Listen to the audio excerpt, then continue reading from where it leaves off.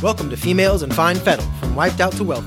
This is where conscientious women entrepreneurs and women living like a boss come to learn about balancing their personal and professional wellness with ease. If you have the enthusiasm, motivation, and grit to make it happen, then listen up every Monday. To be sure you don't miss an episode, sign up for weekly updates at femalesinfinefettle.com. The following discussion is for educational purposes only and is not intended to diagnose or treat any disease. Please don't apply any of this information without first speaking with your doctor. Now, here are your hosts, Denise Pasquinelli and Dr. Michelle, your natural women's health advocates who blend the wisdom of ancient healing traditions and the science of functional medicine. Hello and welcome to another episode. Today I am so excited to introduce you to Natalie Franke. She is a photographer, educator, speaker, and founder of the Rising Tide Society. She's a graduate of the University of Pennsylvania with a degree in visual studies and a concentration in visual neuroscience and psychology of seeing. Cool, huh? Natalie also lives in San Francisco, California with her high school sweetheart and serves as the head of community for Honeybook. So let's dive in. Welcome, Natalie. We are so excited to have you on the show today. To start off, let's go ahead and just have you introduce yourself to our listeners so they can get to know you a little bit better. Well, thank you guys for having me on. I'm super honored. I am kind of a multi-passionate creative, if we want to start there. I had a career as a wedding photographer for 8 years, and that led me to create a community known as the Rising Tide Society, where we gather creative entrepreneurs, freelancers, small business owners together in the mindset of community over competition. So we're meeting with this sort of vision to empower one another and raise the tide for all of us, rather than look at one another as competitors in the market. And this community that I run, in the last 3 years that it's been, out there and growing, now spans over 400 chapters around the world that meet every single month. And these groups, they're just extraordinary. They're led by volunteer creatives. So these creatives are stepping up to gather people in their hometowns. And we always gather around like a central concept or business initiative that we're talking about or educational resource that we want to share. And it's been such a fun experience kind of transitioning from being a creative to building communities of creatives and doing that now, ironically enough, from the tech space out in San Francisco, because the community that I built was acquired by a startup out here. So it's been a journey. It's been a wild ride. So happy to provide insight at any piece of that. So awesome. We will definitely link to how to get in touch with one of those communities for anyone who's interested in our show notes for sure. So what was your key driving force to kind of become a woman entrepreneur, a ladypreneur, however you identify? Yes. So I've been working since the time I was really little. A single mom, and from the moment I could get a worker's permit, I was doing everything from working at a local gym to shampooing hair in a hair salon.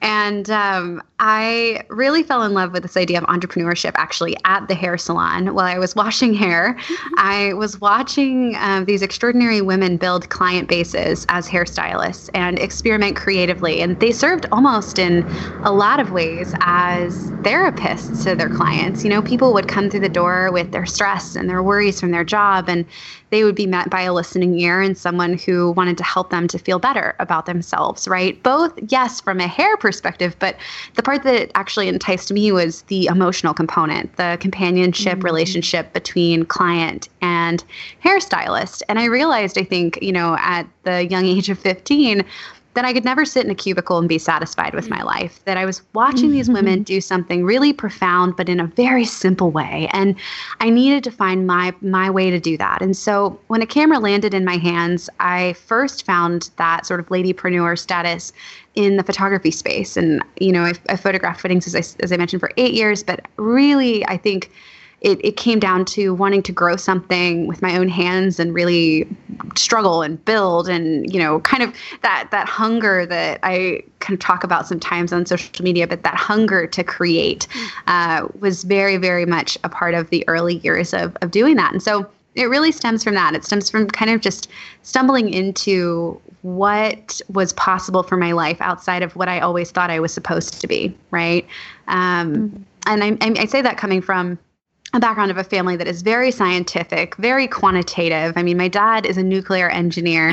My mom is a nurse practitioner. My grandfather was, an aeronautical engineer for NASA. And I joke, I'm like, he's a rocket scientist, like literally. He's a rocket scientist. Sister's in medical school. So they check all of the boxes of, science careers. And I always dreamed of actually going into psychiatry and becoming a doctor. And oddly enough, I found my way of supporting, listening. And my friends joke, they say I'm a therapist to the creative economy, but kind of navigating that space of just being a safe space for people and a place where people can find fulfillment, in understanding these concepts of how business could be done differently to lead a life that is more healthy, in my opinion, right? And I've been really grateful to be able to do that through entrepreneurship. Ugh, I love it. So awesome. So awesome. So as an entrepreneur, I'm sure, things don't quite go as planned sometimes. So one of the things I love to ask is, how do you stay motivated when you get those bumps in the road? Yeah, so I think saying things don't go right sometimes is putting it really lightly. I mean, look, if I'm being honest, I was equipped to be a photographer. I studied that for 8 years. When I stepped into a new space, running communities, I was not equipped for that. This was new for me. And so I often describe it as every step felt more like a stumble, right? I would take sort of 3 steps forward, 2 steps back, 3 steps forward, 2 steps back, and fail constantly. And motivation can be something that it's a finite resource in a way, over seasons of our lives. And I think about it like an energy source that we sort of have to protect. Mm-hmm. And when we fail, it can be very easy to sort of either lose the motivation or become crippled by fear, which is more my response, if I'm being honest. I think for me, whenever I fail, I become afraid that somehow, I'm going to either let somebody down or I, made a fool of myself or whatever it is, insert insecurities here, right? Mm-hmm. And the truth of the matter is, I think failure is as much a part of entrepreneurship as breathing is a part of life. You go into something with big dreams and big goals, and if it all works out perfectly, that's not really a story in which learning occurs. That's not a journey which you grow and improve. And I think that as hard as it is and as painful as it is, motivation for me comes in improving and comes in seeing myself grow, and looking back and actually saying, wow, I really just screwed up and I totally messed up that initiative, or I should have done this with that launch, or, I probably shouldn't have said XYZ in that way. I really could have done a better job of that. But I wouldn't have even been aware of that mistake 6 months ago. I'm becoming more fine-tuned. See where I'm going with this? And identifying those places of improvement within myself and celebrating those little victories. I think it relights that fire, and it's all about perspective. It really is. It's all about perspective. Yeah, the 2 things that you just mentioned, flipping that idea around with failure and just really changing that mindset and having it not crush us, which I think that can for sure happen, but instead using it as a learning opportunity. And I just think that is that's like the key, right? That's like what keeps going and kind of what refuels our motivation. And then on top of that, what you said about celebrating small wins. I don't know if it's because we're women or we're entrepreneurs or we're driven or what, but we can so easily bypass that small aspect. Like, that wasn't really good enough. Even though you accomplished something, you just kind of put it aside. So really celebrating those small wins, I think you're on point there for sure. Mm-hmm. So what book or person has inspired you the most? Well, how much time do we have? Oh, my gosh. Look, there are a lot of people. I always like to try to pick, though, different people that maybe not just anybody would recommend to you guys and your audience. So I'm going to hone in right now, getting a little bit nerdy. We joked before we hopped on just about how there are a bunch of nerds in the room. But I am really a big fan of neuromarketing books. There's a great book by Roger Dooley called Brainfluence. It's one of my favorite books. And He retweeted me once and I was like, can I put this on my resume? But you retweeted me because that is how much I love this man and what he's doing, I think, for the marketing space and just bringing in sort of a very nerdy approach to business. And so Brainfluence is one book that has heavily influenced me, and including, there's another book that's awesome called The Buying Brain, which I also really love, and just kind of getting to this notion of understanding the human brain, understanding the needs that we all have as, creatures, and being able to create products and businesses and brands, I think, that speak to those needs is a really fascinating concept, and I like to use it for good. So for me, it comes down to the idea of how do we market such that we can encourage people to be more philanthropic? How do we create products that really serve the pain points that our audiences are feeling rather than just line our paychecks, right? How do we understand, what people are worried about, what they are struggling with, and then how do we align our communication strategies to ensure that they understand where our products or, where our resources kind of meet those needs on a day-to-day or week-to-week or month-to-month basis. And so I find neuromarketing to be fascinating. I really think it's the future of a lot of marketing. And I think what's interesting too is that many people are kind of adopting some of those strategies and not even are fully aware of it. There's a cool trickle down that you start to see happening, whether it's with email subject lines or, podcast titles or different things when you see odd numbers and, odd numbers perform better. The brain recognizes them in a certain way. And so therefore having an odd number in your title of your blog post or your email subject line will capture attention at a greater rate, right? Like things like that. Wild. I love it. I love it. That's kind of nerdy. I mean, is it kind of related to NLP? Maybe like neuro-linguistic programming. I don't know. I mean, I'm not as familiar with NLP, but it's very much possibly in the same sort of field. I have no doubt. I am definitely putting these on my Audible queue ASAP. Awesome. Thank you. Okay. So next question. What is the most terrifying, risky, or profound decision you've had to make in regards to your business?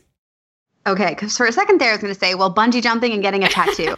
But other than those two things, look, I think it's for me, there were two key decisions, and they both happened at exactly the same time because they were wrapped together.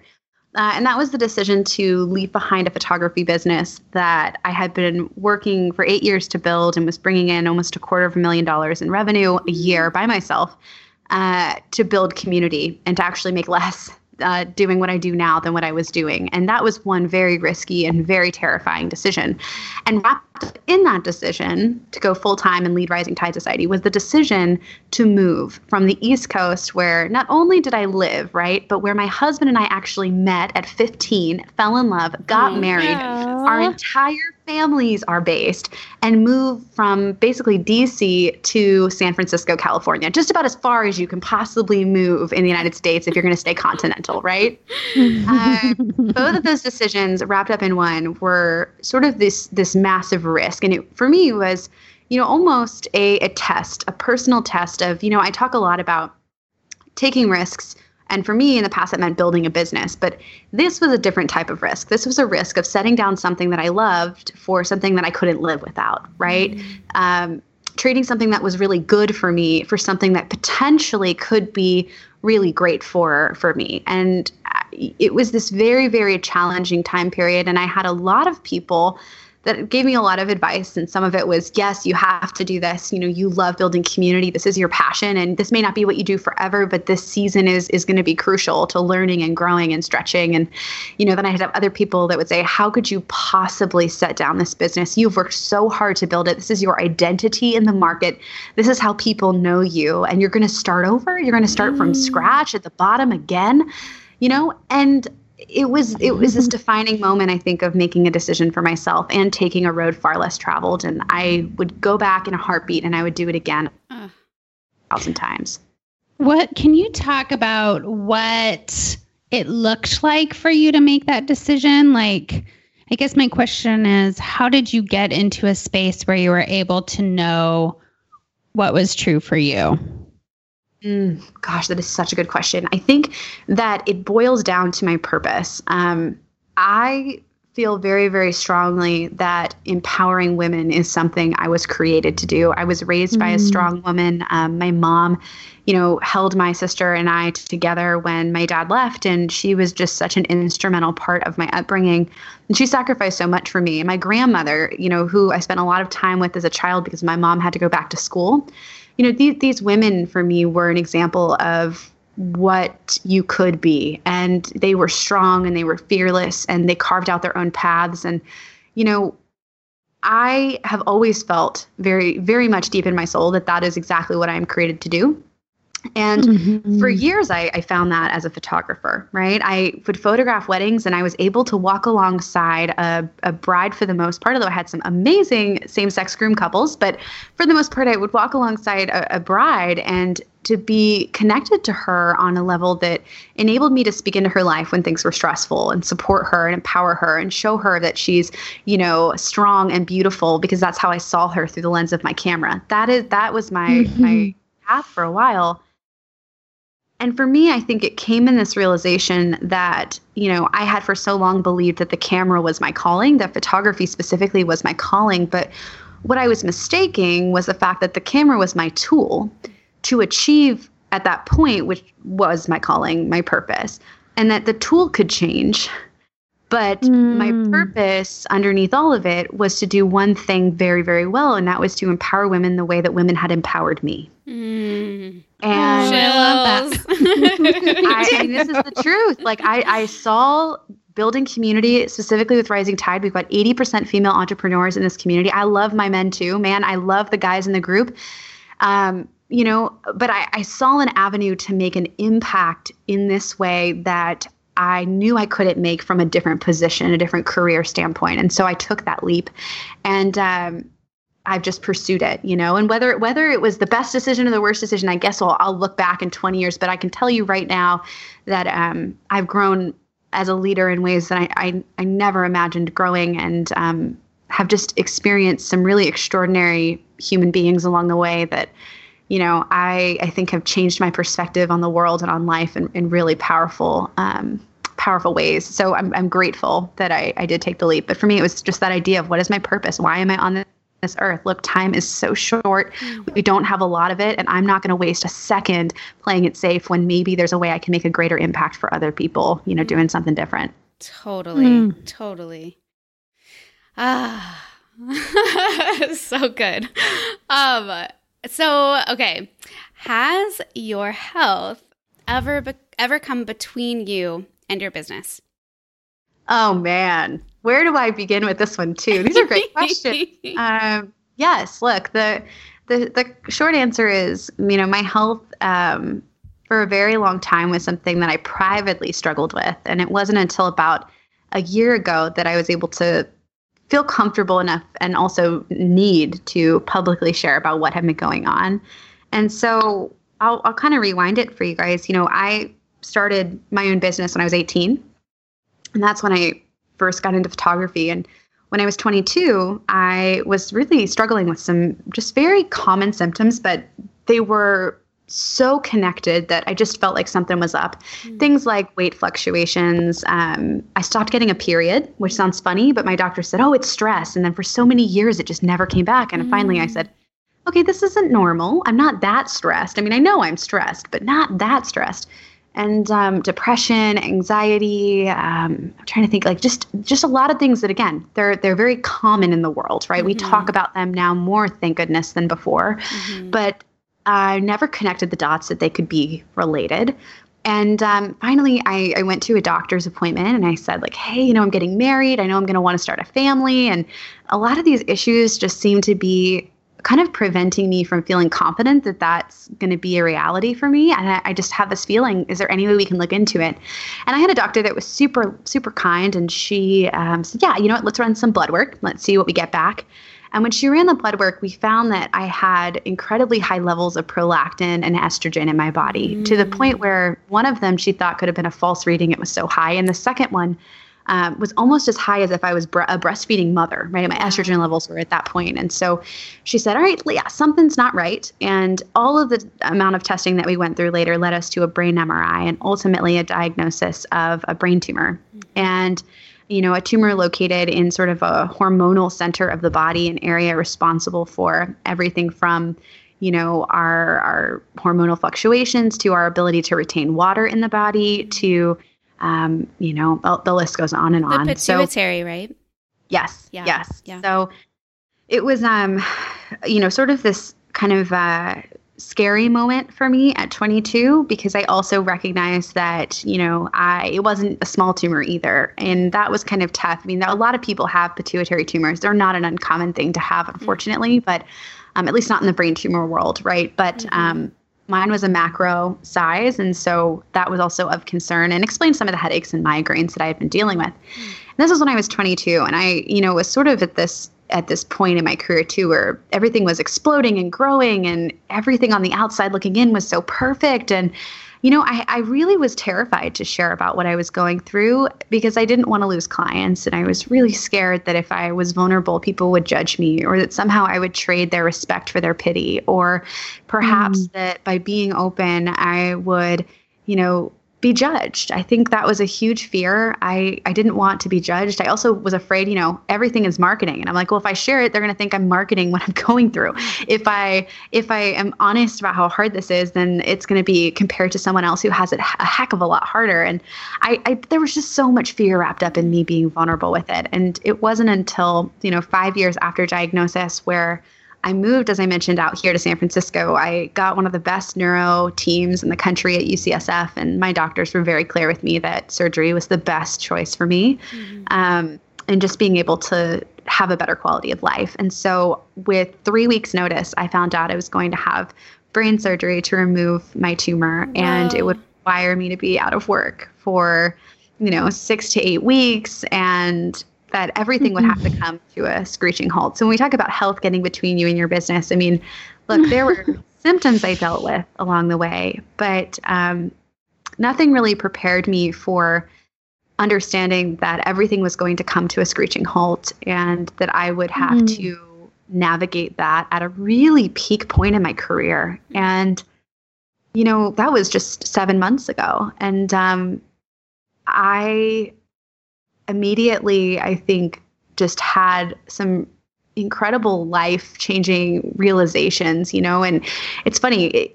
I describe it like this sometimes. When you're trying to get something done, right? And let's say it's your inbox. We can use this as an analogy. You're trying to get your inbox down to 0 and you don't have a deadline on it. And somehow it just never seems to get done, right? Like it always has 10 emails in there and you're just satisfied with the 10 emails, but you never really get it easier. But then suddenly you're going on vacation. And you're going on vacation and you're going to put that autoresponder up. And for whatever reason, you get the amount of emails answered in 1 hour that it would have taken you a whole week to accomplish because you have a deadline. All right. This is how I felt when I realized I was having brain surgery. It was as if I felt like I had been kind of living my life for my business.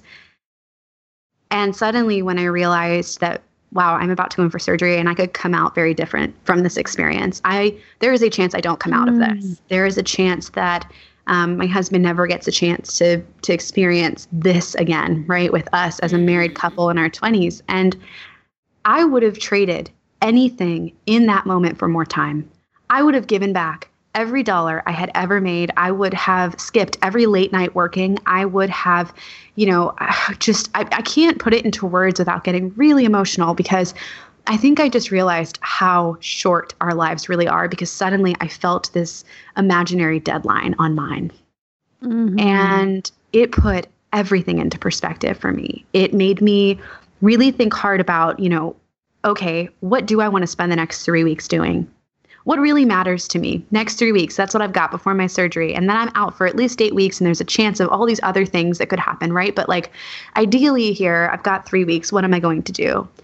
And what's really funny is I stopped working late and I started going home at 5 every day. I started making dinner with my husband. I started actually doing the parts of my business that I loved. The parts that involved connecting with people rather than doing busy work. Do you see where I'm going with this? It wasn't about trading the business for, personal life. It was about finding ways to maximize the things that brought me joy and the things that enabled me to leave a legacy behind, because those are the things that only I could do, whether it was in my personal life, getting on the phone with my mom, getting on the phone with my sister, calling people, telling them that I loved them, or whether it was in my business, actually pouring back into the employees on my team, telling them what they've meant to me, telling them about the impact they've made on Rising Tide and the lives they're touching as a result, and getting a chance to tell our leaders how much I appreciate the work they're doing in their communities. The rest of it, the emails, the invoices, the, biz dev meetings, even those somebody else could do. But it was those things that I felt really uniquely called to do that I poured back into. And that was like, again, I'm still very much in this season. I joke sometimes, how was recovery? I'm like, well, recovery is going okay, and like embracing the reality that this is a lifelong change for me. But I was very fortunate. My surgery went a little longer than I thought it would, which definitely scared my mom and my husband. But other than that, it was uneventful. I did come out with one complication called diabetes insipidus. It's basically water diabetes. It happens in, anywhere from 20 to 30% of cases with surgery in this area of the brain. But unfortunately, most of those cases go away. Mine didn't. So I still have it. I like to describe it as I am the worst person to take on a road trip. I thirsty all the time and I've got to pee once an hour. So if you're pregnant, we can road trip together because I'll be your best friend, always making everyone stop. But otherwise, I will annoy you to no end because I always have to pee nowadays. But it's the reality of that situation, and I'm just grateful that I'm on the other side. Thank you so much for sharing. The insight that you've gained at such a young age, by going through this, I think is incredibly remarkable, and things that you can take forward in your business, like that real focus on like joy and legacy, like you were saying, I think really puts things into perspective, especially for those people who are kind of not doing the things that they love and kind of trudging around, in day jobs and dealing with stuff, right, that we maybe shouldn't be dealing with. I just think that, that's big. Yeah. And it really, oddly enough, it made me more passionate even about the work that I do on the tech side. So I mentioned that I work out here in San Francisco. I work for a company called Honeybook, and it's funny, right? You building a product, and what we do is I should probably give some parameters on what we do. So we create a software that helps small business owners to run their business. So everything from contracts, invoices, workflow tools. It's basically a CRM, and there's so many great ones on the market, and I'm really proud of ours. And we, built this product to help creative entrepreneurs, and I had always loved being a part of building it. And the funniest part about this is I come back and suddenly it's like, no, I understand the need for this in a very different way, right?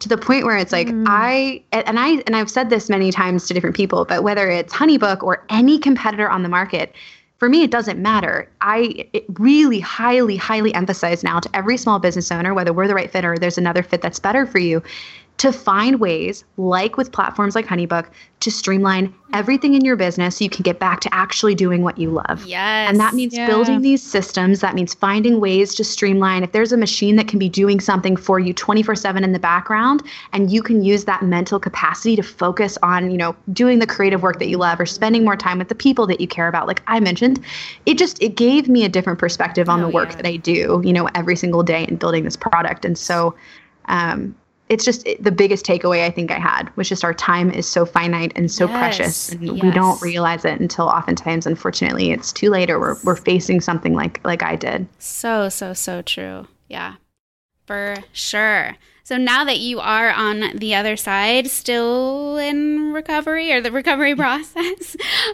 do you have any self-care practices to help you recharge? I know it sounds like you have cultivated some amazing boundaries around what really matters in your life, which is huge. Do you have any specific non-negotiables that you want to share? Oh, absolutely. So I'm an introvert. I'm an INFP. And For me, self-care looks a lot like introverting. It can look differently, but that's the truth. I think a lot of people might answer this question and say, I spend time with other people. And what's funny is I do that every day for my job. My job is to build community. So I'm with people all the time. So for me, self-care is actually, oddly enough, the opposite. It looks a lot like journaling, like writing. I'm working on a book right now, and that's become almost therapy for me. Just pouring out my thoughts, writing sort of my day, what happened, what I'm processing through. It's just super therapeutic. I also am into doodling on my iPad. I call myself an iPad doodler because I am not a letterer. I'm not a great calligrapher, but I can doodle, and I've been doing that in the margins for years of all of my textbooks, which is why I never got refunds on any of them. But the iPad has also sort of become a huge outlet for me, and I love that. I love listening to podcasts. I think there's something really special about the work that you guys are doing. There's something really profound about being able to just put on some headphones and escape and just be uplifted by stories and advice. And so I enjoy that as well. Awesome. Well, I think Denise and I can definitely relate to the introverted activities. Totally. So what sort of entrepreneurial tricks or hacks have you discovered to keep you focused and productive during your busy schedule? Aside from HoneyBook, of course.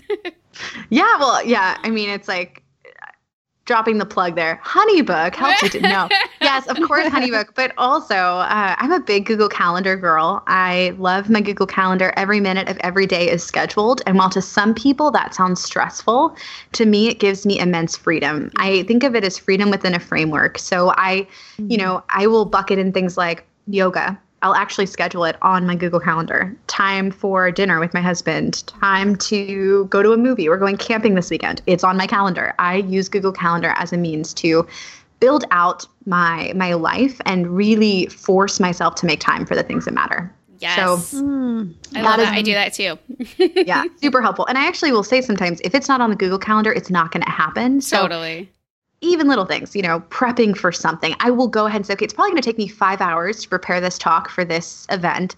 And I will actually go through and schedule it. And it just keeps me focused. I also like block scheduling. That really helps my brain. I'm not great with, a lot of creatives are like this, but I'm not great with jumping from one task to another, to another, to another. I get lost and depleted along the way. So, I'll carve out, for example, one full day that's social media focused. So if I have to work on social media projects, initiatives, strategies, it's a whole day of thinking about the same topic so that my brain is really honed in. I'll even go and say coffee. Right after my surgery, I couldn't drink coffee anymore. I hated the taste and the smell of it. And I think people were more concerned about that even than my surgery. They were like, what? Coffee?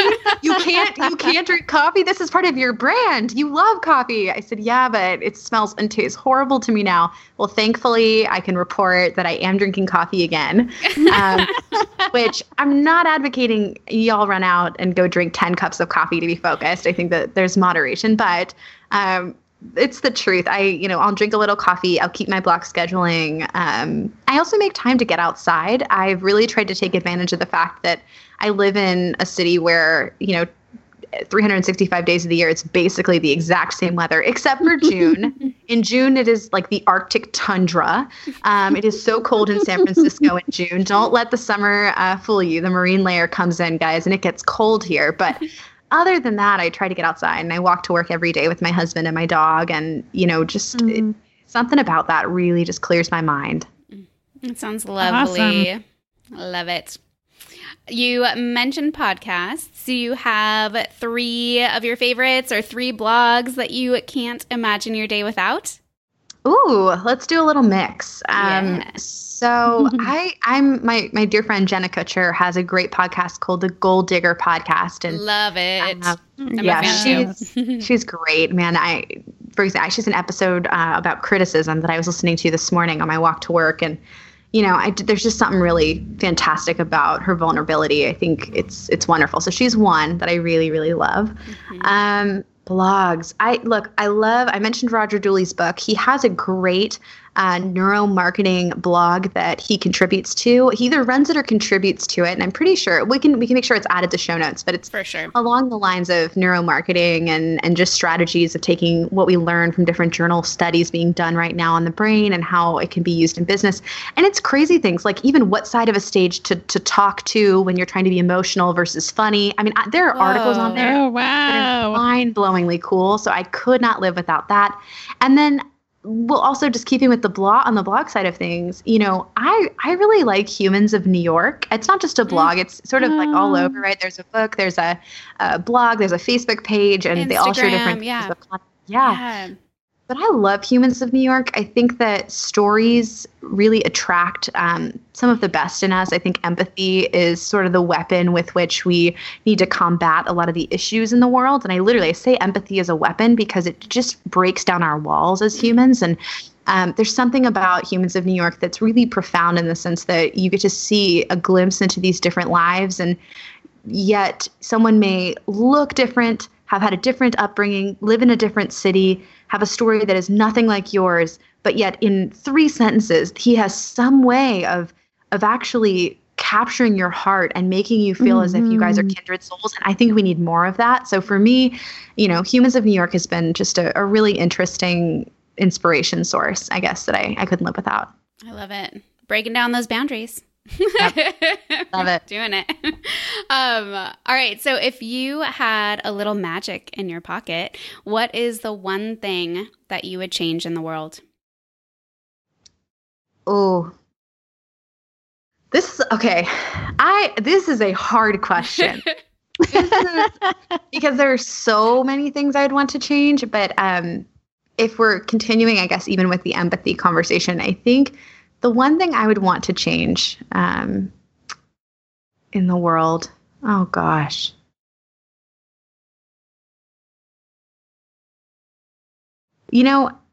I'll say this. When I was in college, I had never been fortunate enough to leave the United States. I mentioned growing up as a single mom. I didn't have a lot of money growing up, and I worked because I had to. And so when I was finally able to leave the U.S. for the first time, I was really just taken aback by the beauty of other countries that I had preconceived notions about and things that I had been told to be afraid of. Or, for example, I flew to the Middle East twice this year by myself. And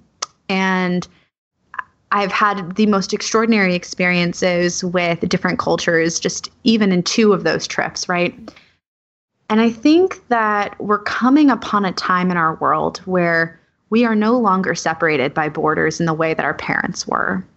We are able to see into the lives of other people and to see and experience what they are going through. We can use things, for example, for the sake of this conversation, like the Syrian refugee crisis. And before we would hear things like, there is a war in another country that we've never been to ourselves, and it's really sad. But now we hear those things and we actually experience and see videos of children being pulled from the rubble, right, with blood coming down their faces and little kids screaming out for their parents that don't respond. And we experience the pain of other humans around the world in a way that we've never done before. And if I could change one thing, it would be for all of us as human beings to be more connected and empathetic and loving towards one another, regardless of where we are from or what we believe or who we love or what we look like or where we were raised. Because at the end of the day, what's really interesting about traveling is that I have met some of the most profound people and most inspiring people, hardest working people. And we have nothing in common except for the fact that our hearts beat and our lungs expand.